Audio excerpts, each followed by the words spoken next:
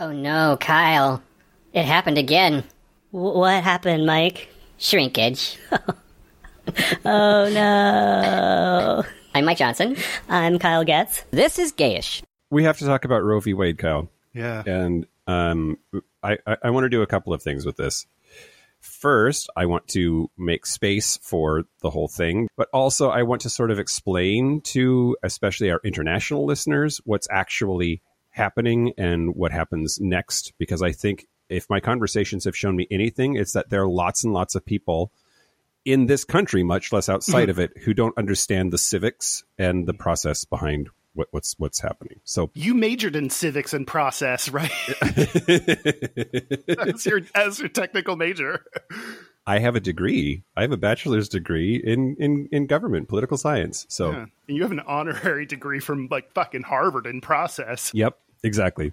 Okay. Harvard, call me. Okay, so Roe versus Wade was the landmark decision handed down by the Supreme Court in the early 1970s that made it illegal to restrict access to abortion.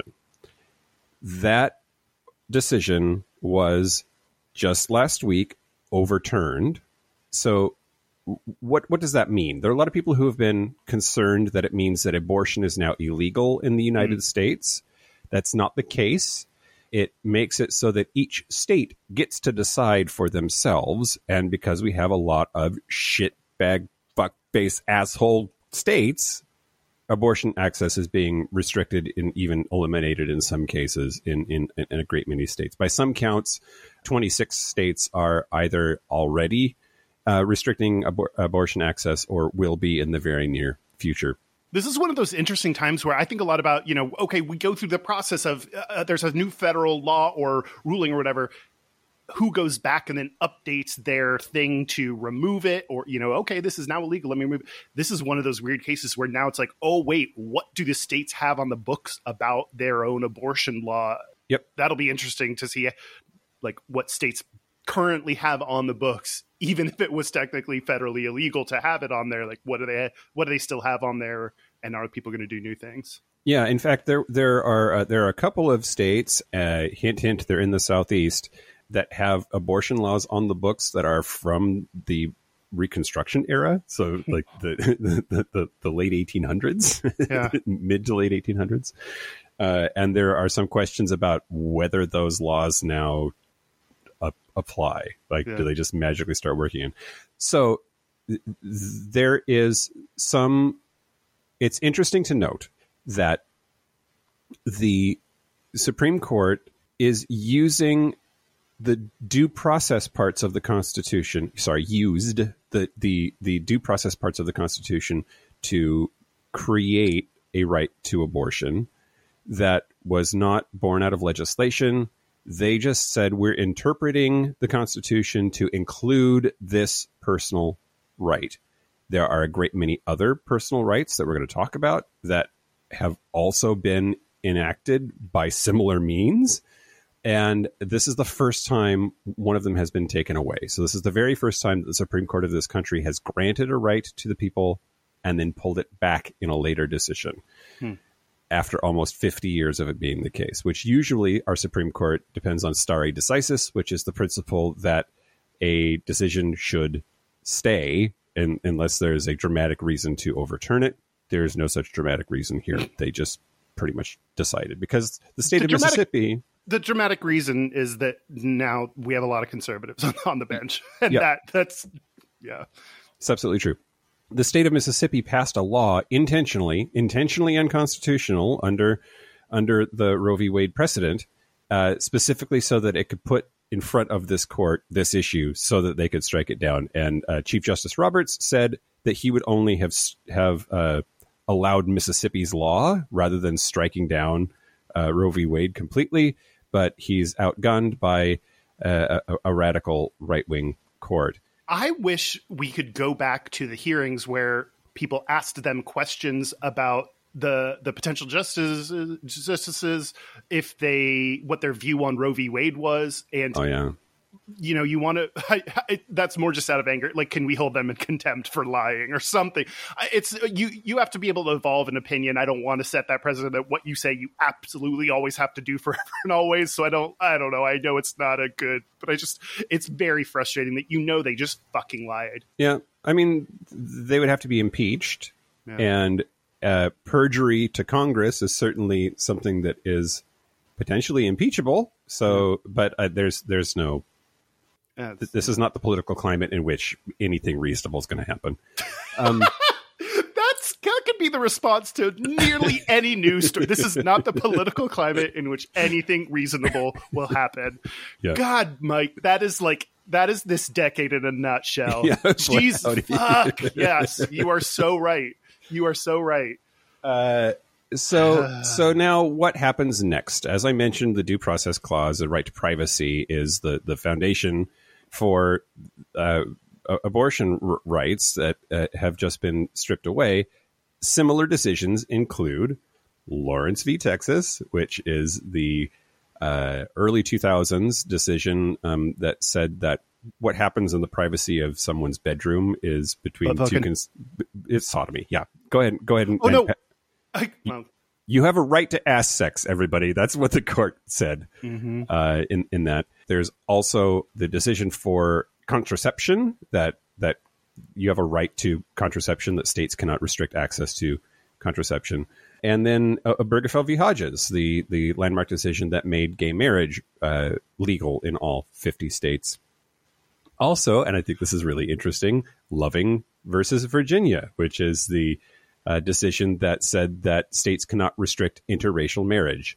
It was noticeably absent from Clarence Thomas's opinion when he enumerated a bunch of things that he thought we should revisit as a result of this decision, which is only important because he himself is in an interracial marriage that is built on the foundation of a similarly decided law.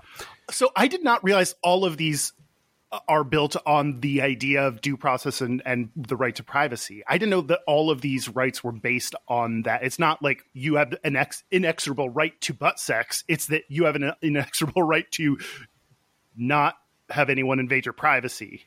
Right. Yeah, that's correct. Yeah. That's really interesting. I had no idea. And all of those things that I mentioned are also things that the court decided. It's not written in the Constitution. These are not things that were legislated.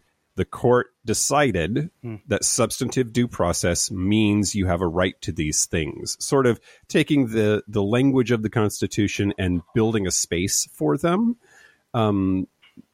Interesting. As a judiciary. So there's the idea that if they gave it to us, they can take it away, and they just did. Yeah, that's so wild. Yeah, that Loving v. Virginia was not included. Like, I hate it unless it's me is like very that's conservatives' whole shtick, but that's God, that fucking fuck you, dude. Like, bro. Yeah. I mean, I already think with his wife's involvement in January 6th, I'm already like, what you got going on ain't great. Yep. I'm not loving this. For stupid. Sure. Cut that, editor. That's me. Yeah, edit that out. So just everybody, the queer people are freaking out in the United States. Queer people are freaking out outside the United States because the United States can sometimes be a leading indicator of other things across the world. I've had several Canadians reach out to me and say, like, hey, Canada kind of like tends to fuck up the same way that y'all did, just a little bit after you do. Yeah. I don't think that's actually true, though, because like Justin Trudeau spoke out really loudly against this decision on Twitter, and Canada's way better than us on lots and lots of queer issues, including same-sex marriage. Like, Canada was before us on that, so God, conversion therapy. Yeah, thank fucking God. The idea of people following the U.S. in their like policies is horrifying and disgusting. I'm really glad something that sometimes I learn things and take things away from my own show. When you talked about on a previous news story, LGBT people, especially cis gay men, be mad now. Don't. Yes, let's. I think it's important that people are pointing out that these are next. Everyone's rights, minorities' rights, are coming up to these justice votes or whatever soon. But also be mad now because this affects our community now. I think that was a really important thing that you brought up during one of these news segments, and then coming into this gave me that I was reminded of that, gave me that kind of, don't just worry about what's next because it's me, worry about our community now. And it's interesting that I don't know, tangentially connected. I just think about the lesbians that during the AIDS crisis were the ones that stepped up and helped supported gay men, whether it's in the hospital or I think I was just reading something about this recently, unrelatedly. And, the donated blood or, families disowned them. So they were the ones that took care of the gay men during the AIDS crisis. Like, it's not they did something, we do something. It's that our community needs to stick together and care about things that affect all of us. Who else is going to care about us if we don't start with ourselves? And so we need to worry about what is happening to people with uteruses in our community, because it does. Yep. And some of those issues are compounded if you both can get pregnant and are trans or non-binary. Like there's even more complexities. If you don't have a family that's helping you and caring for you, if you don't have income to be able to get access to healthcare that you need, these all compound the issues of abortion. And so, care now and care about what's coming next. Yep, absolutely. I totally agree, because you just said a bunch of things that I said last time. Okay. So I said them now so I can take credit for them. Yeah, shit's real fucked up right now, and I'm sorry, and we'll have to figure out what to do from here. But I'm sure we'll talk about this more. But it's a very scary time for us. So I'm definitely auditioning for International Husbands. Ooh, I was doing that anyway. That was just a side project I had personally going on. Mm-hmm. So, my God, can we do an international game show podcast where we just meet potential husbands? Yes. Is this a production meeting? Yes. I declare it ordered. Where's my... Okay, Mike, side note, should that be a shrinkage? It could be. Yeah. Well, that's all for this mini episode. It was mini. It was mini. It was an episode. And it was kind of gayish. Yeah, so... Remember to the 3 R's: rate, review, and prescribe. I'm Mike Johnson. I'm Kyle Getz. And be butch, be fabulous, stay out of the cold water.